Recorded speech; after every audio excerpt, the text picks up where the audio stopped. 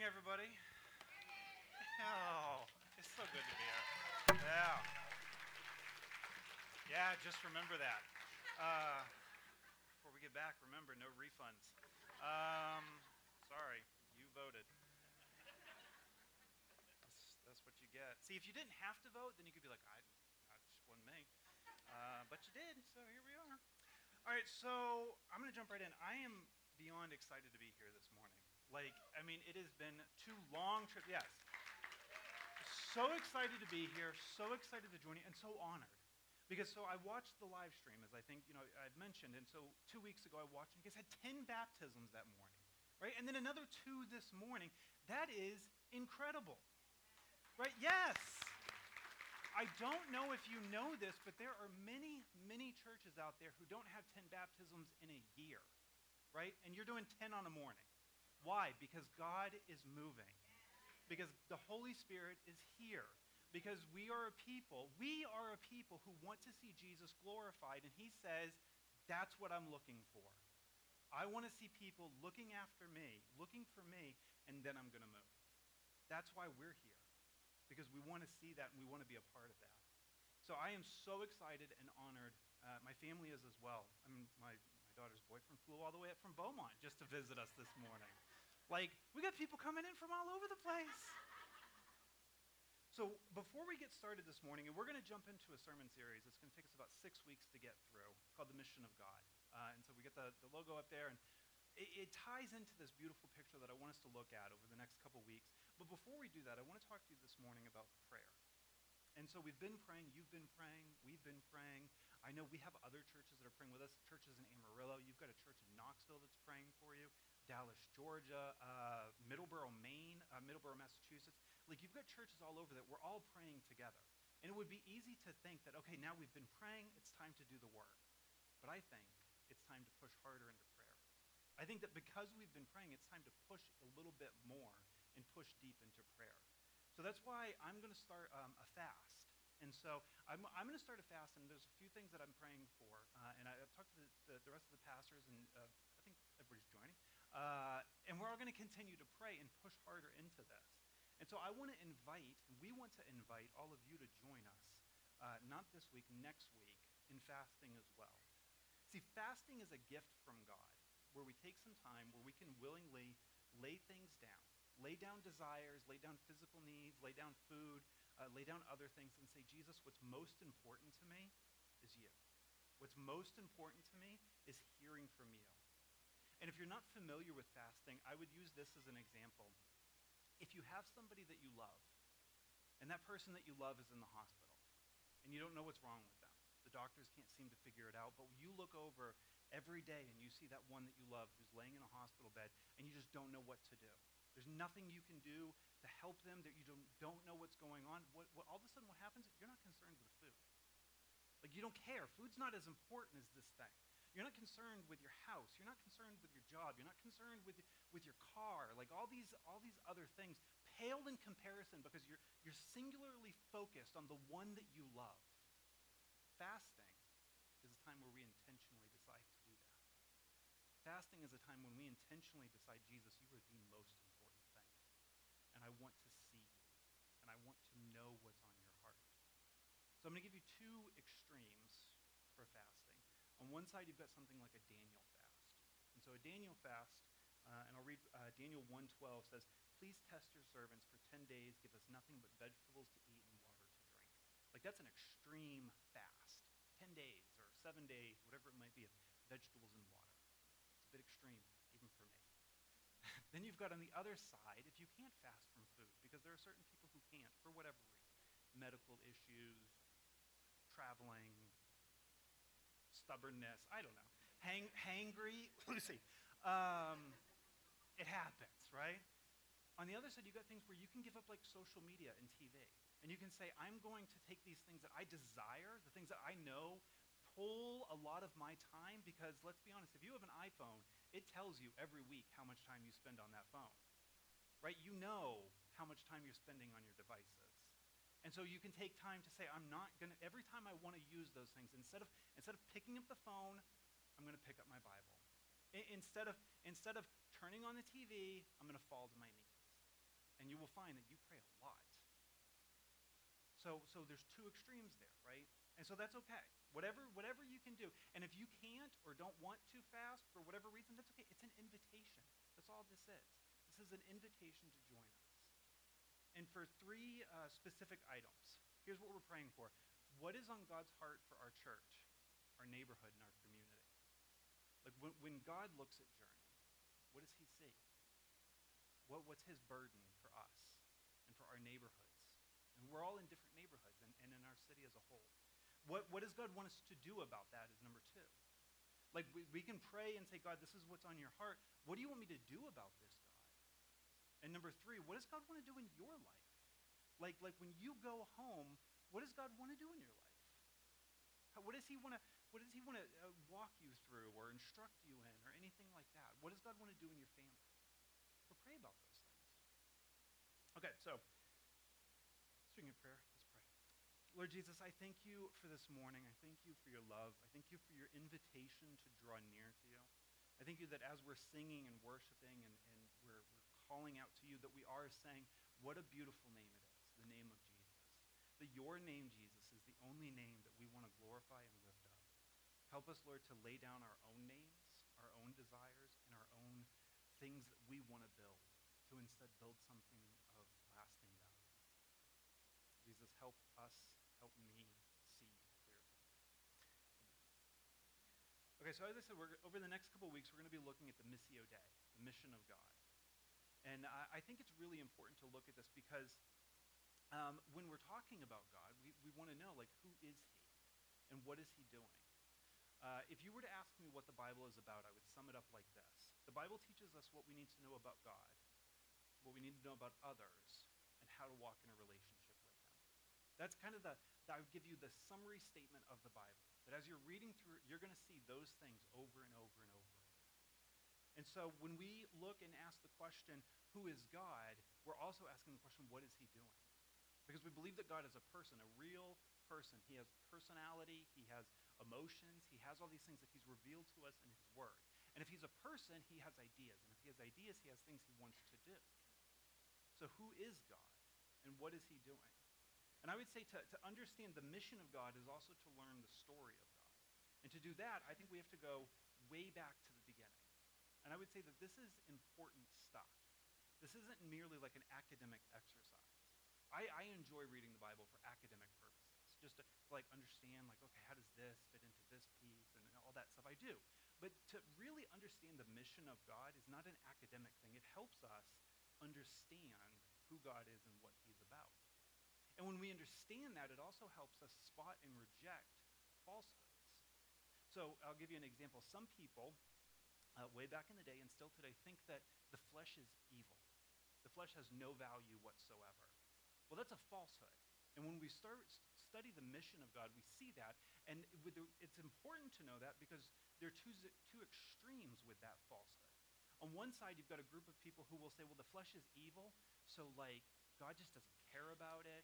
It doesn't matter. Physical pleasure is a horrible thing. Avoid all of that. And Colossians chapter 2 actually talks about that. And then you have another extreme of people who are like, well, the flesh is evil. God doesn't care about it, so do whatever you want.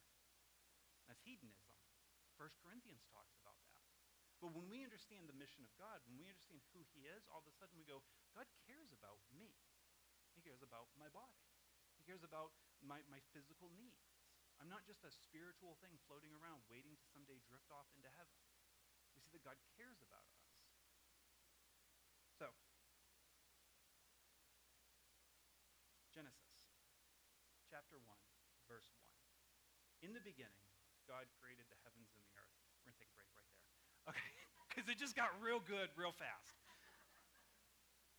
10 words. 10 words tell us everything. 10 words tell us so much about God, about us, about others. These 10 words are some of the most amazing 10 words I've ever heard in my life. In the beginning, God created the heavens and the earth. That's beautiful. There's a word in here, created. In the Hebrew, it's bara. And it means created, but it's a special kind of creation because the only time it's used is for God. That is the only time this one word is used. And it's when God creates something. It's a creative act that only he can do, which makes it a special thing. We see it all throughout Genesis. We see it in Psalms 51:10. It says, "Create in me, baha in me, a clean heart, O God, and renew a right spirit within me." We're asking God to do something that only he can do. You can push through things. You can get over addiction. You can get a good job. You can do all sorts of things, but you cannot create a clean heart within yourself. You cannot clean your conscience. That is something that only God can do. So when we ask God, again, this is important. This is why it's all awesome stuff. When we ask God, create in me a clean heart, God, we're saying, God, do something only you can do. And when he does that, things change. We see it used 15 times in the book of Isaiah, which I know doesn't sound a lot because there's like 66 chapters, but it is. And we see it used a lot in the prophets. The prophets are constantly reminding the people of Israel, remember this, Israel. Remember, God bara the world. He created everything. God is the one who created it. God is the one who created you. God is the one who formed you. God is the one who is over all things. When we understand that, it draws us back to something. It's easy in our world and in our lives to get distracted by the things going on, and I believe nowadays more than ever, we have more things to distract us, and we can accomplish more by ourselves than we ever could before. But when we look back and we go, no, God created the world. God created me. And when we walk with Jesus and we see God created a clean heart within me, all of a sudden we start to see things in its proper comparison. So God creates heaven and earth, and everything's perfect. And it's hard for us to think of perfection, because nothing on this earth is truly perfect. Like I joke around and say my wife is like Mary Poppins, practically perfect in every way. Practically. For all intents and purposes, she's perfect. But there's nothing on this earth that's perfect.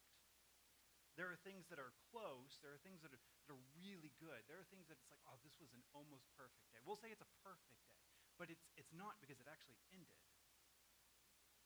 The day moved on. Nothing is actually perfect, but in the beginning, when God created everything, it was perfect. There was nothing wrong with it. God creates something, and every time he creates something, he says, it is good. God says, let there be light. And he says, it is good. Everything God creates, he says, it is good. Everything God does is good. And I would argue that still today, everything God does is good. Because he is good. I love you people. Right? It's good. So God creates everything, and he says it's good, and he makes perfection. Now remember, what we're doing right now is we're walking through the story. God creates everything. He says it's good, and he creates perfection. And then God creates man, and he puts him in the garden. He takes him and he places him in the garden to put there into work. And a few things that we'll notice right away is that first, God creates Adam on the 6th day.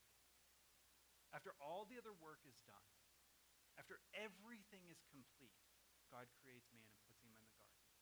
There is no work for Adam to do. No contribution that Adam can make whatsoever. Nothing he brings to the table. God has done everything. And the 7th day being a day of rest, God says, now I'm going to create you. And your first day as a real boy, Adam, is going to be a day of rest with me. Rest is a gift from God. It's hard for us to remember that. It's hard for us sometimes to think about that. But rest is good. Rest is a gift. Sabbath rest is holy for us. There's a hymn, it says, I am resting in Jesus, hallelujah. I know that the blood of the atonement makes me whiter than snow.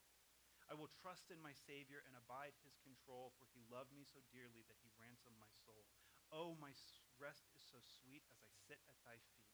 I am resting, dear Jesus, in thy favor complete. Have you ever had those moments of rest? Like true rest, where all of a sudden you're just like, everything's okay. I'm not worried about anything. I'm not trying to control anything at this moment. Rest is beautiful, and rest is a gift from God. And then God gives Adam work to do. Because as rest is a gift, work is a gift from God.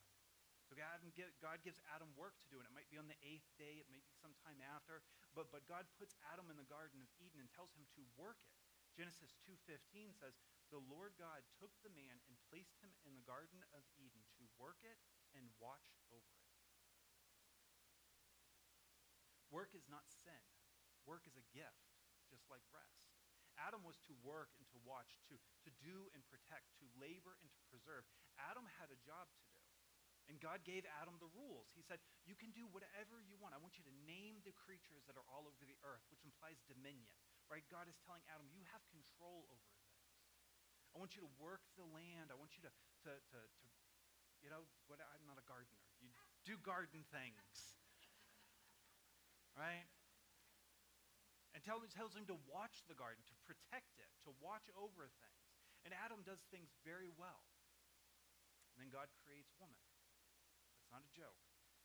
I just couldn't find a smooth transition. He made them, right? God creates Adam, he puts him in the garden, tells him to work, and Adam's doing his job.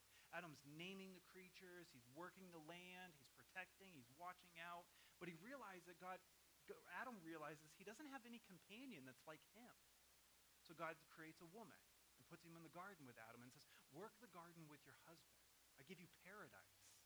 And you guys can do whatever you want. And remember, God gave Adam the rules as well. You can do whatever you want. You can eat anything, any of these trees and plants that you want. But just don't eat from the tree of the knowledge of good and evil.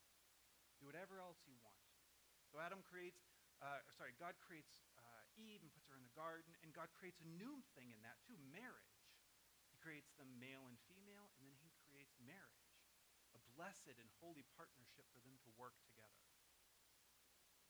And then a serpent comes into the garden and tricks Eve into disobeying God.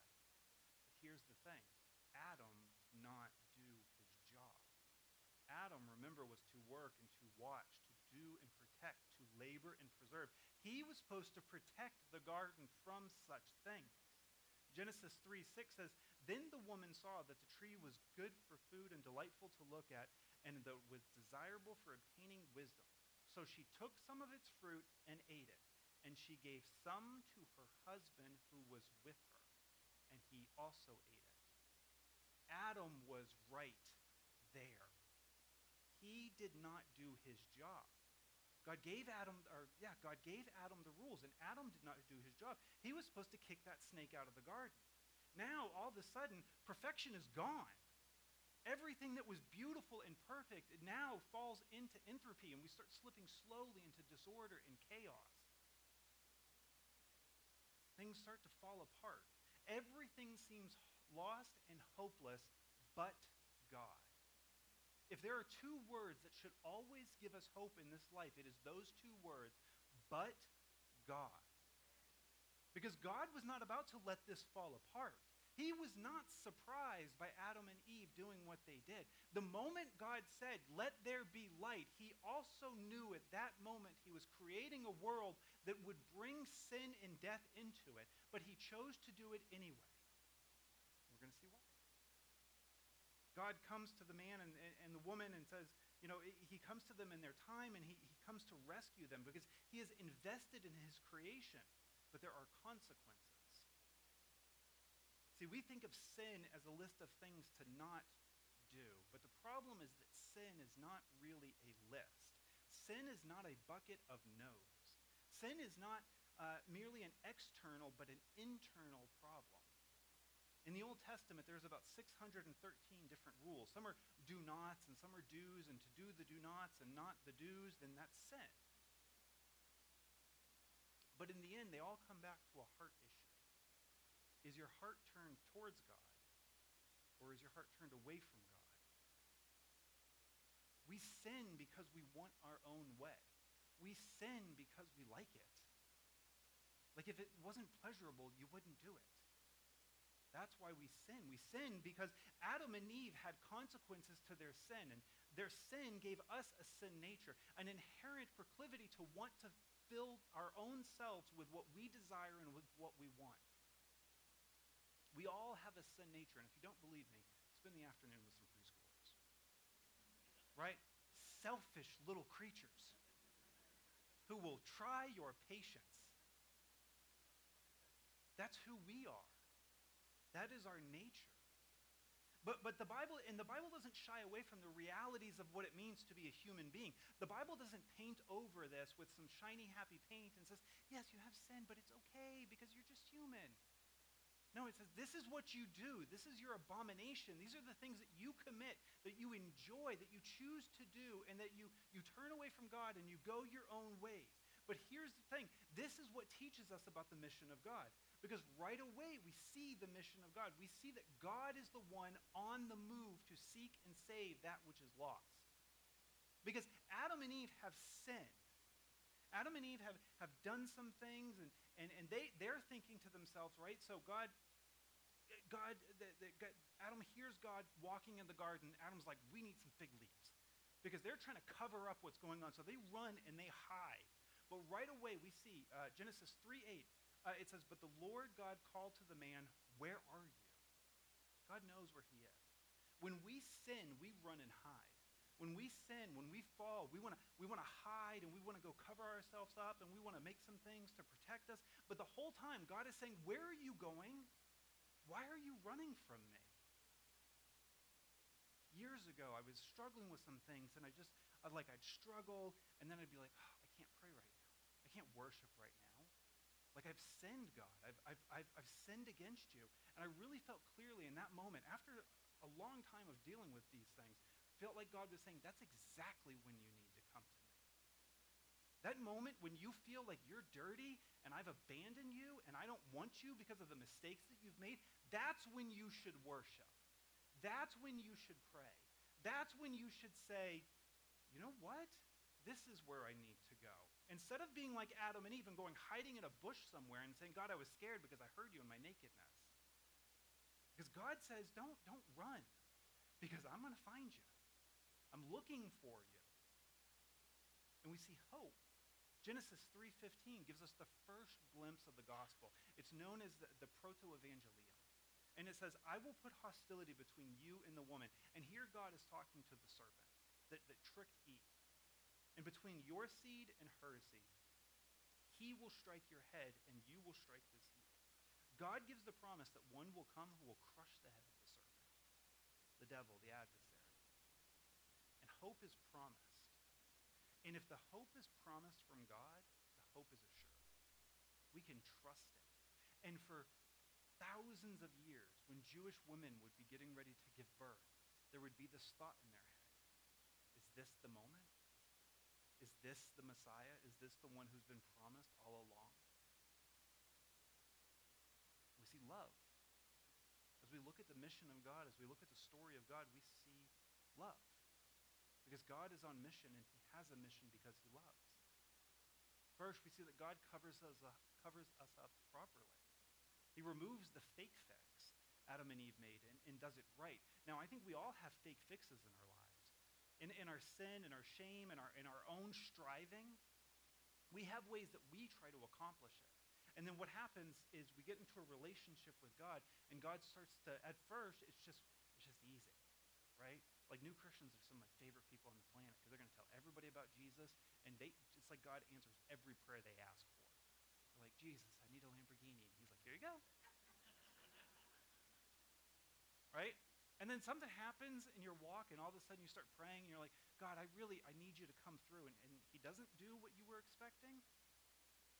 And you're like, but are you not hearing me anymore?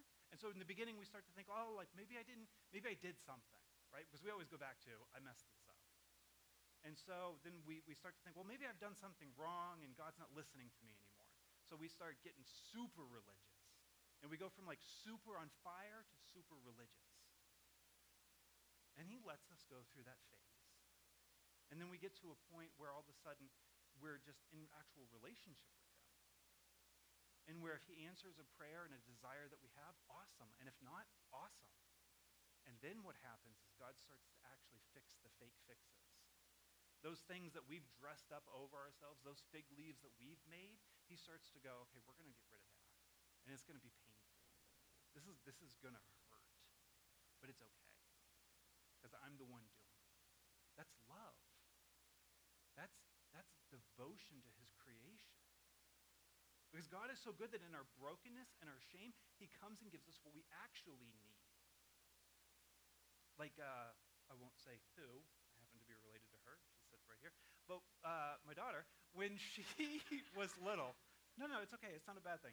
She hated having a Band-Aid taken off, right? Like, you got kids? Like, I don't know. Some kids are like, oh, no, pull the Band-Aid off. The hair comes off with it. And you're like, ah!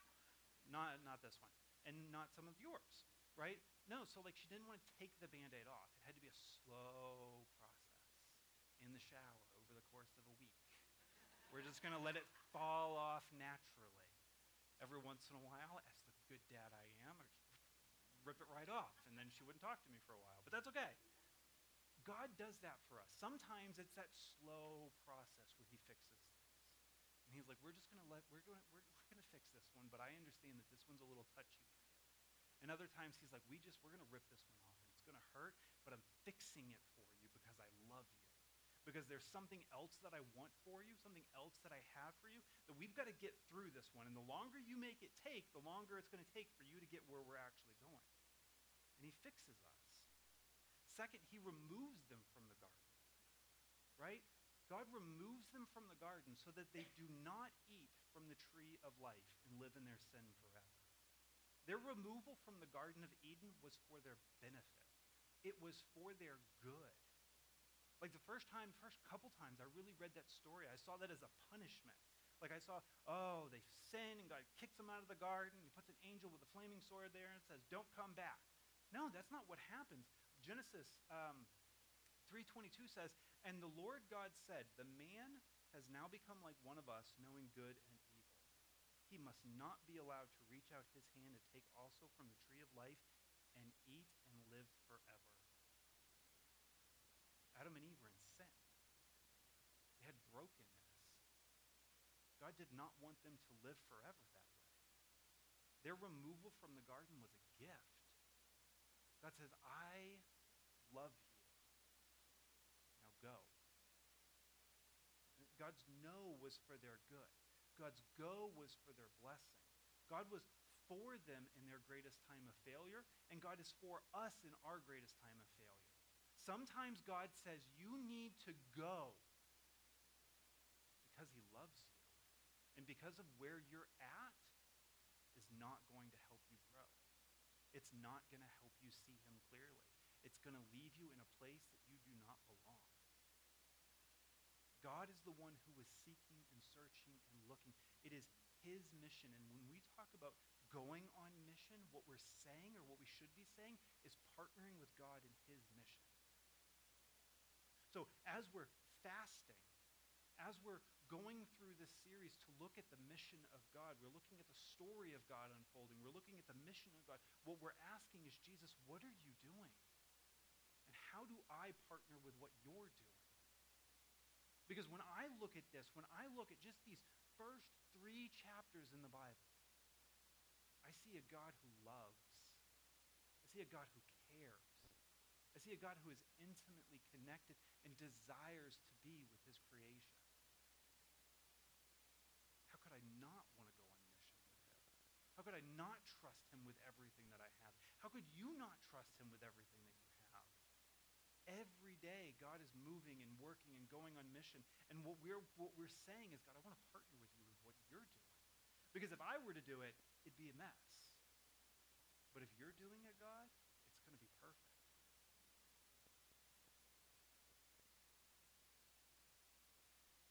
Yeah. Sorry, I was just thinking. I try to think sometimes. We're going to have the worship team come up, and we're gonna close out, and we're going to have a time of response. And a time of response is this. It's a time, I love a time of response because it's a time for us to think about, God, who are you and what are you doing? Holy Spirit, what are you saying to me today? Because at the end of all of it, what we're always asking is, God, what do you want me to do with this? What do you want me to do with Christ inside me, the hope of glory? What do you want me to do with what the Holy Spirit speaks to me? So time of response is a time where we can worship. The prayer team's going to come up. If you need prayer, you can come up and receive prayer. It's a great time for offering, because worship is offering is a type of worship where we say, Jesus, I'm going to trust you with everything I have. it's also a time to like just sit and think. Like, Jesus, is there something you want to say to me? We're going to have a time of response. But here's what I want to say in closing, is that if God's heart is to reconcile and restore, then how could we not want him? So I'm going to pray, and we'll have a time of response. Lord Jesus, I thank you for this morning. I thank you for your love. I thank you for your goodness. I thank you that you are here with us now. Again, Lord, that as we sang and as we look at your word, as we see the truth of who you are and what you're doing, what you've done, we see that you are good. We see that you have been moving and are continuing to move. Lord Jesus, we love you. And I prayed this morning, Lord, that if there is somebody in this room who doesn't know you, that you would reveal yourself to them. We can share things about you. We can talk about you, Jesus. We can point to you, but only you can reveal yourself to someone. Help us follow after you, Jesus. Help us seek you.